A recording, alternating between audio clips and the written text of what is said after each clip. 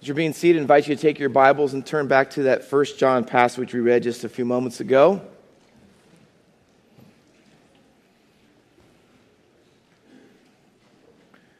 Glad for all the Ferry family here today. See that baptism. That was great stuff, right? Great days to remember.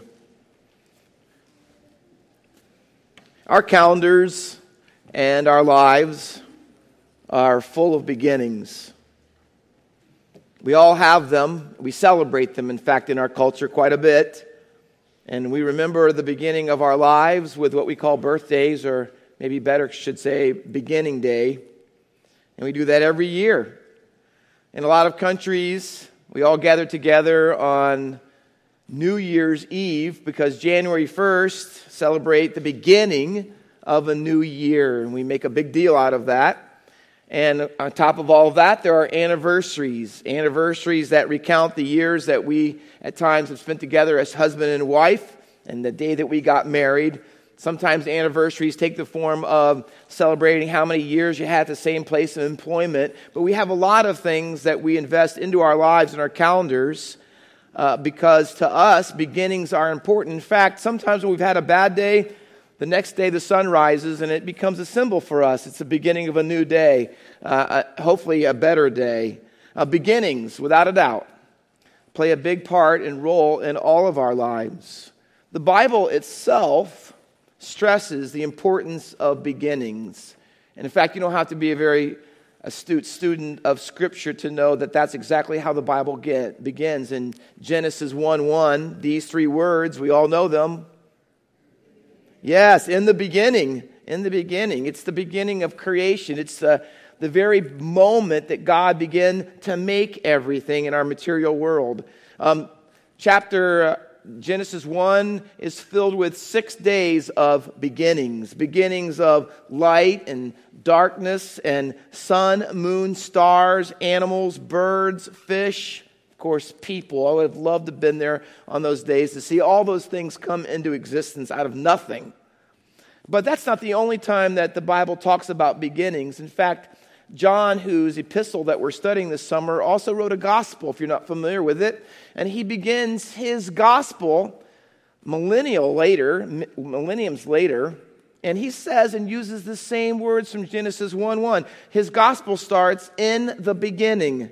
Same phrase, but what he refers to, as you read it, you'll know, to a different kind of Genesis. A different kind of beginning. It's the one where Jesus, he calls the Word, is bringing. It's a new kind of creation. It has not just a physical reality like the first one, but a spiritual reality. See, the first creation was all about God, or through God's spoken word. But this new creation would be given to us by his living word, the Lord Jesus. Well, John's not done with beginnings because he also starts our book with it. If you look at with me, verse 1, that which was from the beginning.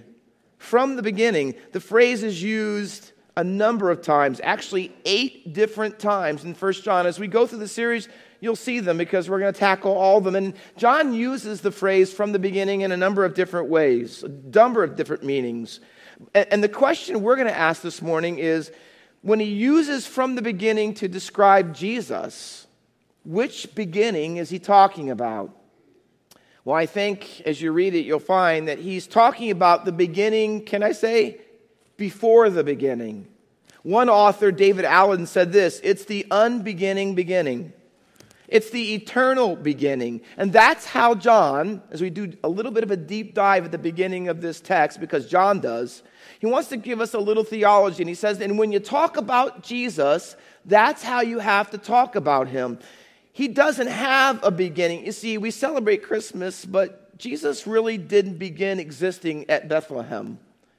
He wasn't created like the angels, and unlike the lies that Mormons and Jehovah's Witnesses and other cults give us, he wasn't the first created thing that God the Father made. John wants us to know that before history ever heard the starting gun, Jesus was already there.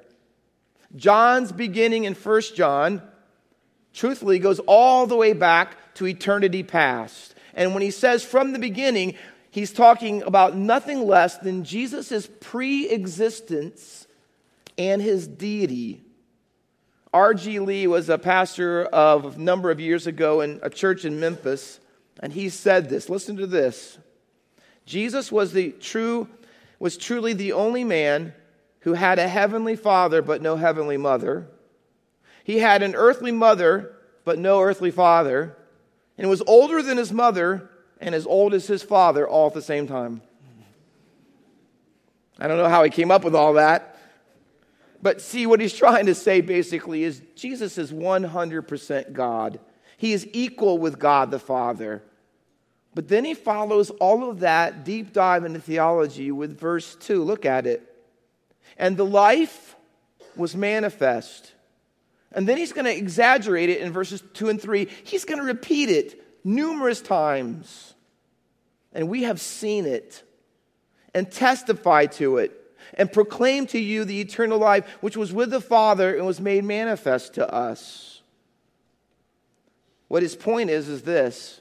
Jesus, the infinite, has become intimate.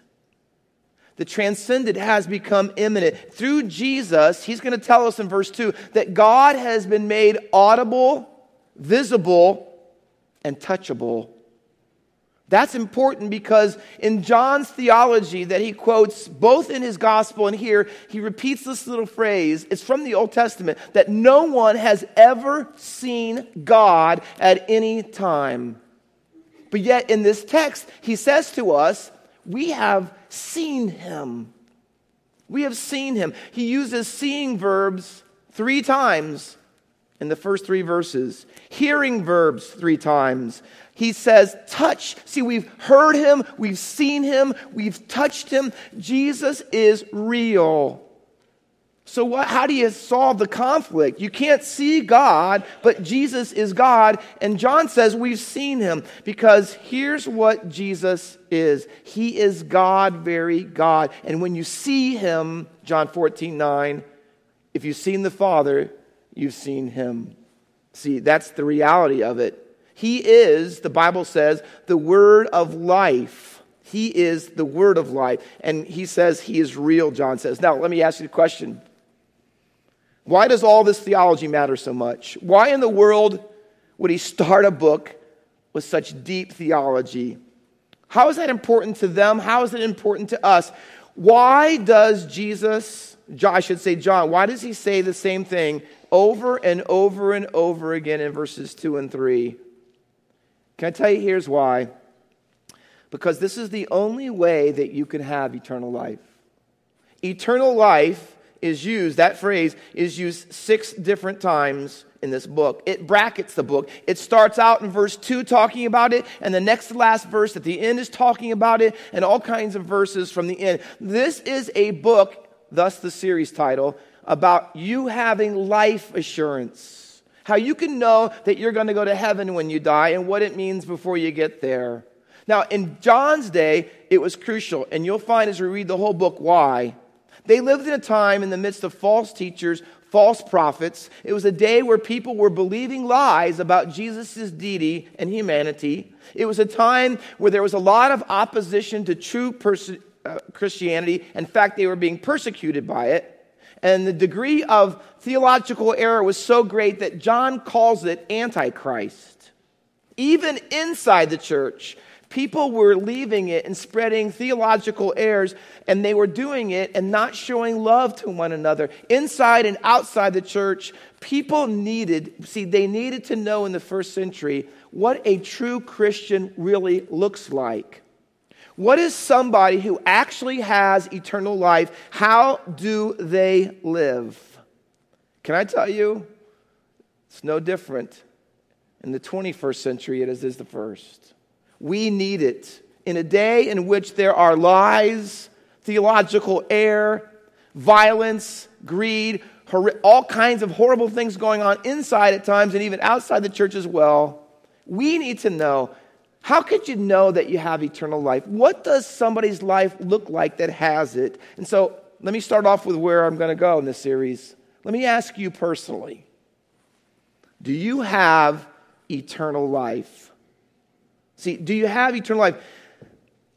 If you don't know for sure, you can know. In fact, John's going to tell us repeatedly, you can know for sure you have life assurance. 95 times in the New Testament, he talks about eternal life. It's important to John, and can I say it is important to God that you just don't hope that you do, or maybe you do, or I'll see someday if I do. John wants you to know that you can have eternal life and you can be 100% sure about it. Jesus, who was God, had no beginning. He became a man and took on a beginning so that we could have eternal life and have a new beginning. It's all about beginnings. What about yours? Have you ever had a beginning with God? Have you ever come to the place where you recognize that eternal life is in Jesus? If you don't have a new beginning, you can. If you do, or you're wondering what it would look like, this text this morning is going to give us three things that people share who have eternal life. Let's look at them one at a time, can we?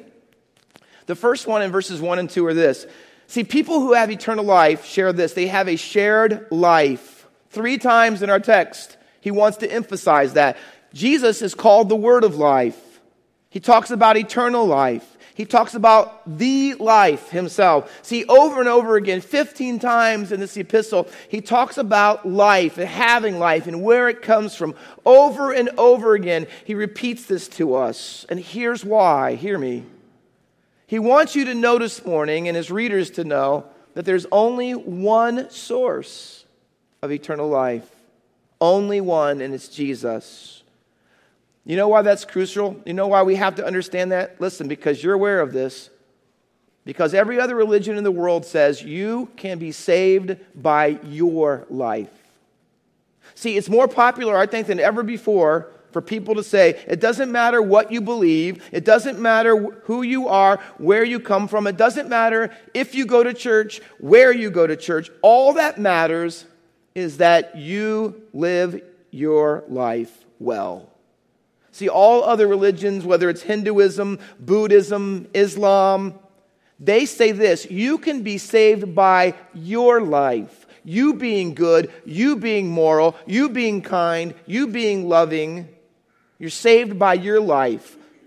But you know what the problem with that is? On a lot of problems, but you know what one in particular is? See, if you're saved by your life, you can never know until the end of your life whether you have life. You can't know because it's all about your life, and you have to live your life until it's done, and then you can possibly hope that you have it. But people who live that way have no life assurance. They can't know.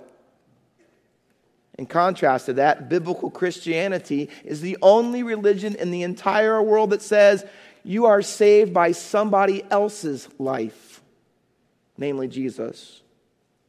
Why does that matter? Because if you're saved by his life, you can know now that you have eternal life. You don't have to wait till your life is over. Today, when you walk out of this auditorium, you can know that you have eternal life. So let me ask you again, do you really know?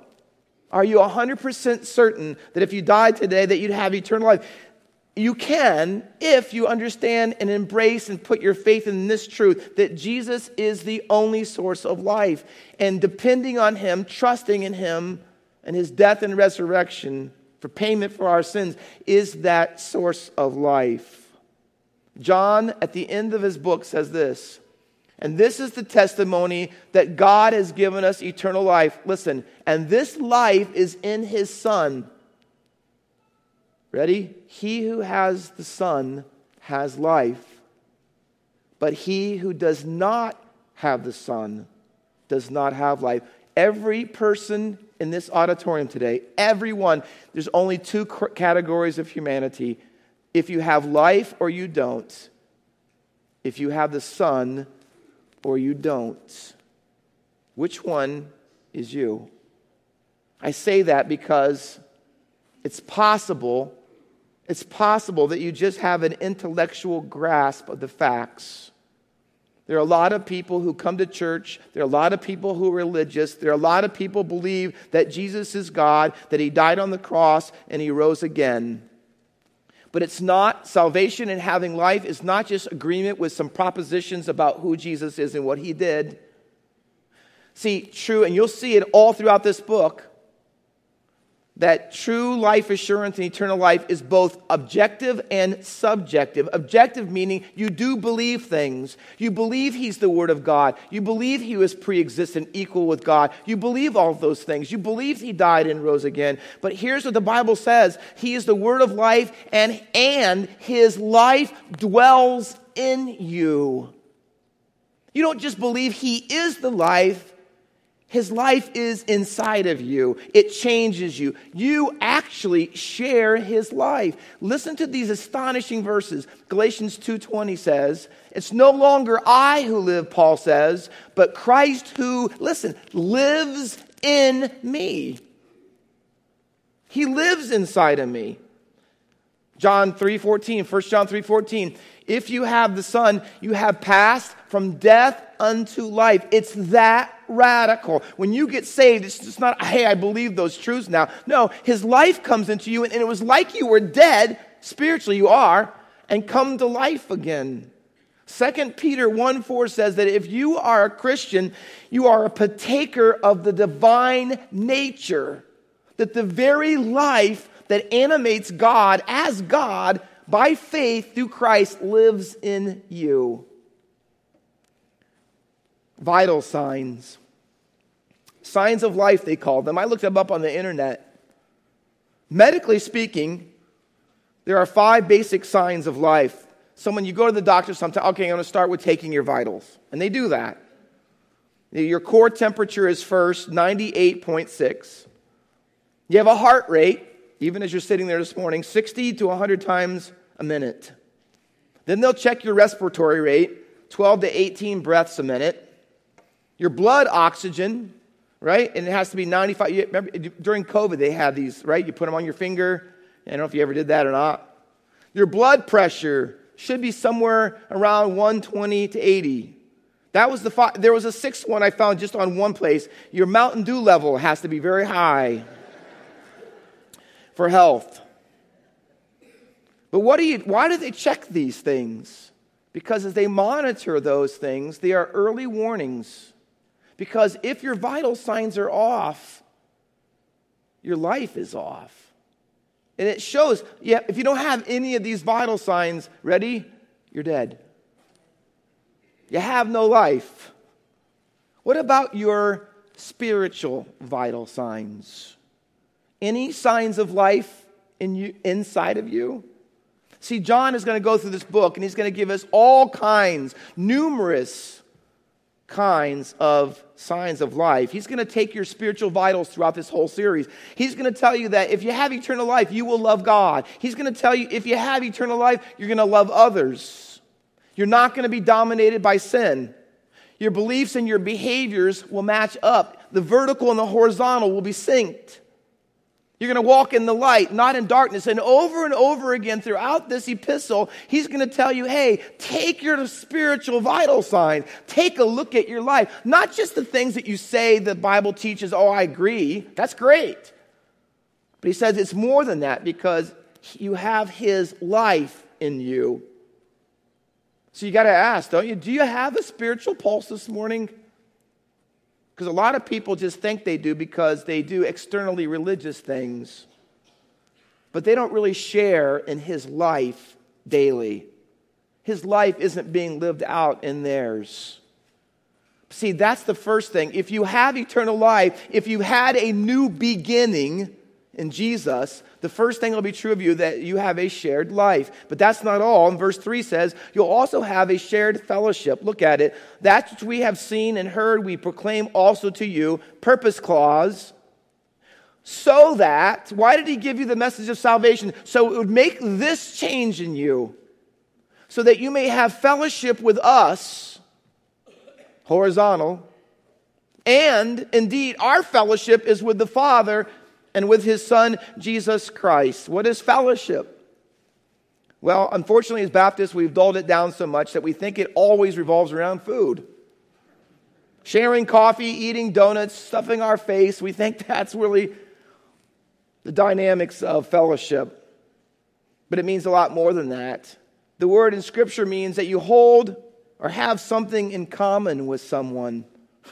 I thought about what in the world do we have in common with God that we could have fellowship with Him? Well, here's what we have in common with Him: Jesus. Jesus and His life. That's what we have in common with us. And when you do, you have vertical fellowship. You have life. We've talked about that already this morning. But see, it's more than that. And he's going to say again, all throughout the book, he's going to say both of them. He says there are two types of fellowship. Two. Your salvation and eternal life is not just something that affects your relationship with God. It also affects your relationship with others. The two fellowships, hear me, and someone who has eternal life, that has a new beginning, they are connected in their lives. If you have fellowship with God, you will have fellowship with believers. And if you have fellowship with believers, you will have fellowship with God. May I say this straight out to you? The Bible knows nothing about a churchless Christian. Nothing about it. In fact, in 1 John 2:19, he says the only people who were leaving their church in their day were people that became apostate. Imagine this. What if you had a friend, and you were a friend for a little while, and then you got married, and your friend and you had always been close. He really, really liked you. But at the same time, he really, really disliked your wife. How do you think that's going to go over? Well, the friendship, what? It's not going to last. You can't love me and hate my wife. John's saying this: you can't love Jesus and hate his wife, the church. You can't. Because the two fellowships go together. You love Jesus and you love Jesus' family, the church. See? Many times in his epistle, he's going to say, hey, if you say that you love God, but you hate your brother, strong, ready? You are a liar. A liar. Not just mistaken, you're a liar. You cannot have this fellowship without this fellowship. They go together. Having eternal life is not gained by the fellowship, it is demonstrated by it. We have fellowship with God. We share His life, we share His interest, and He is radically interested in the church. So we love what He loves, the church. We share His devotion and His passions to the church. So we have to take our spiritual vitals, don't we? What about our pulse? Do you love what He loves? Do you desire what He desires? Do you love Him, or so you say, but hate His wife? He says it doesn't work that way. Because if you have eternal life, if you've had a new beginning by faith in Him, here's what's true of you. You have a shared life and you have a shared fellowship, but He's not done. There's one more. If you look in verse 4, he says, and we are writing these things so that our joy may be complete. Complete. 9 different times in 1 John, he talks about the purpose for why the verb writing. He says, I write unto you, and here's why I wrote unto you. And he's going to tell us all kinds of reasons about why he wrote to them. And he mentions a number of them. And this one, the one he starts out with, he says, you know why I wrote to you? Because I want you, verse 4 says, that our joy, yours and mine, might be complete. A shared life together with a shared fellowship together produces a shared joy together. See, everyone who has eternal life has common beliefs. We have common doctrines that we hold to. You can see them on our website. But we also have common experiences that we have. Joy is one of them. Listen, joy is not something that you directly seek. It is a byproduct. See, you read the Beatitudes and it says, blessed or happy are those, blah, blah, blah. So you don't say, well, I'm just going right after blessedness. I want happiness. And so here's what Jesus says. In his kingdom, blessing, happiness comes from you being humble, you being meek, you being poor in spirit. He says you get the happiness as a byproduct of being a certain kind of person. And Jesus is saying, through John here, he's saying, listen, joy is a byproduct of a shared life, a shared fellowship. If you don't have the first two, you won't have the last one. You know why that's crucial? Because I would guess this morning that there are a number of people, if you're honest and you could tell the story and you want to give out the details, that you're struggling having joy. You're struggling with it. It flows out of a life that knows Jesus and has his life and fellowships with him. See, John got that whole thing from Jesus. Listen to the verses that Jesus tells John and the rest of the disciples on the night before he'd be crucified. He says, and I want to tell you about my joy so that your joy may be full. Same word here, completed. Jesus says, if you want to have a complete joy, you want to have a full joy, you want to have a permanent joy that nothing can take away, that the world can't steal from you, John 16, Jesus says, you get it from having mine. You have to have my joy, joy in me, and then you'll have joy in everything else. John 16:24 says, and so here's what I say, pray and ask me, so that your joy may be full, he says. On his high priestly prayer, Jesus says that they may have my joy fulfilled in themselves. Filled in himself, it says. See, complete joy, full joy is permanent joy. And if you have eternal life, if you have the shared life and the shared fellowship, it's possible, and I want to tell you, it's exciting. It's possible to have a kind of joy right now, no matter what circumstance you're facing, what situation you're facing, that nobody can take away from you. A full joy comes not from your circumstances, not from your situation, but from Jesus. So I call it Jesus joy. It's way different than happiness that the world offers, which I call temporary joy, fickle joy. Because you know as well as I do, don't you? There's a great difference between joy and happiness. Happiness is always fickle and it changes and is completely based on circumstances, i.e., if your job is good, you're good. Your marriage is happy, you're happy. Your bank account is full of money, you're full of happiness. But it also goes the other way, doesn't it? Your job stinks, you're not happy. Your marriage is going down, you get depressed.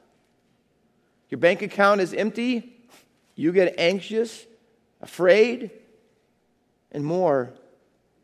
And that's how a lot of people live. Maybe that's how much you live that way every day. Depending on what's going around and everybody else thinks you might be a little bit moody. Just having a bad day. No, you know why? Because happiness is always circumstantial. But Jesus says, if you have my life, if you have fellowship with me, and you and I have a relationship, see, you know what the byproduct is? A completed joy, a full joy, not like anything other than that. A different kind of joy. You don't need to add anything to it. Have you seen the commercials? I was tempted to get one. They have this thing now on TV where they say, if you're not really good, maybe for people who want to cook, or whatever, you can get meals sent to your house. They come in this box, and each one is a container. And they actually say that you can buy their microwave. Have you seen this? So your package has a number on it, and you put the number in the microwave, you put the numbers in, and it knows exactly how much to cook it. Or nuke it, or whatever you do with it, right? So you get these meals, and you bring them about, and you put them in there, And everything is in there. You don't have to do anything. I'm not surprised. Maybe someone else eats it for you too. I don't even know. But you get this stuff and it's all self-contained and you don't have to add anything to it. That's great, but how lazy are we, really? You don't have to add anything to it. You know what John says? When you have Jesus, when you have eternal life, if you had a new beginning with him, and he lives in you, and you have fellowship with him and with others, you know what the byproduct is? You have a joy, and you don't have to add anything to it. I'd really be happy. You ever said this? Played this game? I'd be happy if I got that better job, if I made a little bit more money, if my spouse would, come back tonight for that one. If my children, if my boss, if my health. See, because we're waiting for the next trainload of happiness to pull up to our house. And unfortunately, at times, it never comes. I was talking with someone recently who was telling me that they had a lunch or just a talk with someone in their family. And this person I was talking to has eternal life, but their family doesn't. And they were talking to me and said that the relative that they were talking to said, "Hey, I want you to talk to me about salvation," which was great, but a little puzzling. And then the relative said this follow statement, "Because you're the only one in our entire family that's happy." The only one. See, it's way more widespread than I could probably ever imagine. And people see it. And the difference was this person had eternal life.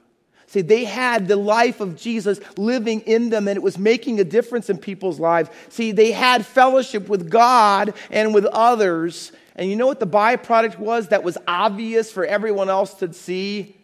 It was joy. Not a happy, circumstantial, situational joy, but a permanent one. A permanent joy. See, Jesus had it. Hebrews 12:2 says this, that for the joy that was set before him, the joy. By the way, the verse is about him on the cross. When he was on the cross, he endured the cross. He despised the shame, the social ridicule, all the horrible things that the cross included. He says he endured the cross, despising the shame, because of the joy that was set before him. See, the joy that Jesus has, the joy that Jesus gives, the joy that is a byproduct of knowing him is a joy that can face even horrific things like the cross and not be daunted. It can't be shaken. It can't be exhausted. It doesn't run low or run out. Wouldn't you like to have a joy like that? Wouldn't you like to have a life where they could bring it on no matter what it was, and it wouldn't steal your joy? Do you have that kind of joy today? Is yours based on what's going to happen? In fact, maybe you even came to church today a little grumpy because you know what this next week holds. The question is, does Jesus hold you? See, do you have that kind of joy? Do you know Jesus' joy in your life? Maybe, if you don't have his joy, maybe you don't have his life or his fellowship. Because joy, Jesus' joy, is a product. You can't get it. It's not a technique. It's not a tool. It's part of having a life. And if you've never given your life to him so that he could give his life to you, you can do that today. You can say, "Father, I'm a sinner and I need a Savior, and Jesus is my only hope. I need a new beginning," not turning over a new leaf, not starting a new chapter. I'm not going to say, "I want to be a better version of me. I want to work harder at this thing." No, it's saying, "I don't have life. He alone does." And he died on the cross and rose again from the grave. and conquered sin and hell and death so that he, by faith, could give me that life. If you've never received it, you can. You can. And you can have his life, his fellowship, and his joy in you. Let's pray.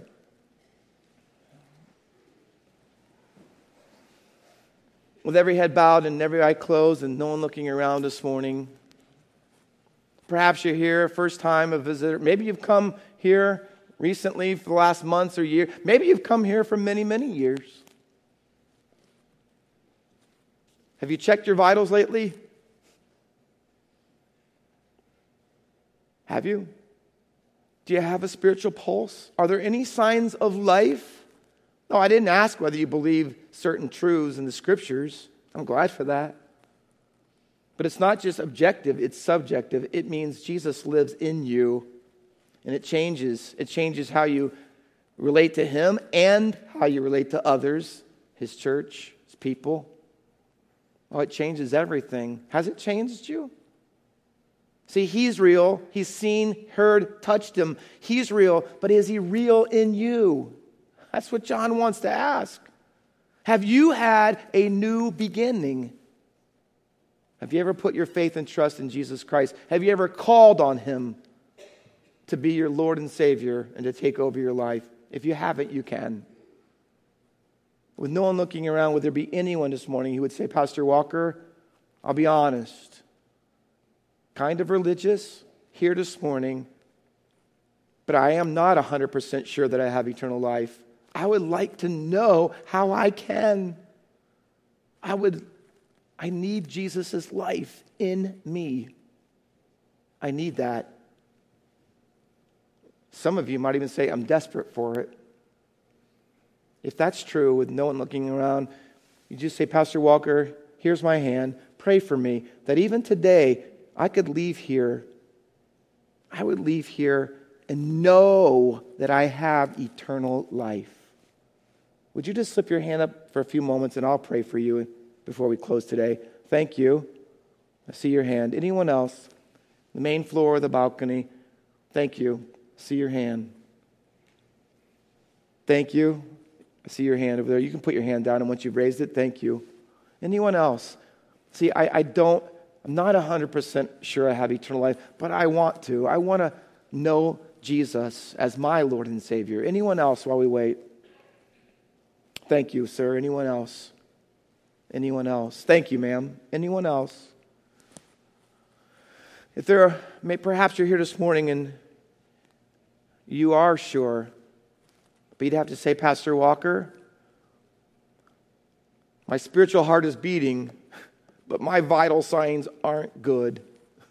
They're really not. Maybe it's your vertical fellowship. Maybe it's your horizontal. Maybe you've been really casual about God, really casual about church and serving people and following Jesus. Oh, Pastor Walker, I have life, but I need to live it more daily for his glory. I need to become more like him. I need to really have vital signs that show that I have life, not to prove it or perform for it, but because he's worthy of it, and I want to glorify him. Please pray for me. If you'd slip your hand up as a believer this morning, that's the cry of your heart. Would you do that? Thank you. Numerous hands. Thank you. Thank you. Anyone else? Anyone else? Thank you. Thank you. Anyone else? Thank you. I see the balcony. Thank you. In just a moment, we're going to conclude with this song, and here's what I'm going to propose. Walking down an aisle, to be flat out honest with you, doesn't change anything at all. It won't save you. It won't make you spiritual or anything. It'll just get you down to the front. That's about it. But coming down to the front will do this. It'll give someone the opportunity to take a few minutes and show you from the Bible how you can have eternal life. That you can have a beginning with God through his Son, Jesus Christ. You can. Today, you could leave here knowing that you have salvation. Knowing it. If you raise your hand, and there are a number, I'm going to ask you to listen real carefully. Whether you're in the balcony or on the main floor, it doesn't matter. We'll wait for you. Walk down the front and say, I want to have a beginning with God. And I'll know exactly what you mean. And we'll have someone take the scriptures and show you today how you can have life in the Son. Would you do that? Don't even hesitate. The moment we sing, you come. For those who are Christians and you raised your hand this morning, I challenge you. Take your vitals. Take them all summer as we go through this text. And ask God and pray God. Get on your knees and then do something about it. Do something about it. And let me give you a step you can take this morning to start out. Get in a small group. Get in a small group. Right after church, ask Pastor Dave. He'll show you how you can get in a group that will push you and keep you accountable and love you and be family to you so that fellowship can produce joy in you. That's your first step. I challenge you to do it. Let's pray. Father, we pray and ask you take your word, which is totally sufficient for all that we need, including eternal life and life now. I pray for those who raise their hand, a number of them, Father. You know that. You've seen their hearts. May you help them today to humble themselves and to seek help by coming forward, that today we might rejoice with the angels of heaven over sinners that repent, that we might celebrate the wonderful grace and love and mercy of our Lord Jesus Christ. They might have eternal life and know it. For those who raise their hand as Christians, oh, Father, let them start a small group today. Let them start spiritually exercising, getting their life where it ought to be by your help, by your grace, and for your glory. And I'll praise you for all that you're pleased to accomplish. In Jesus' precious name, amen.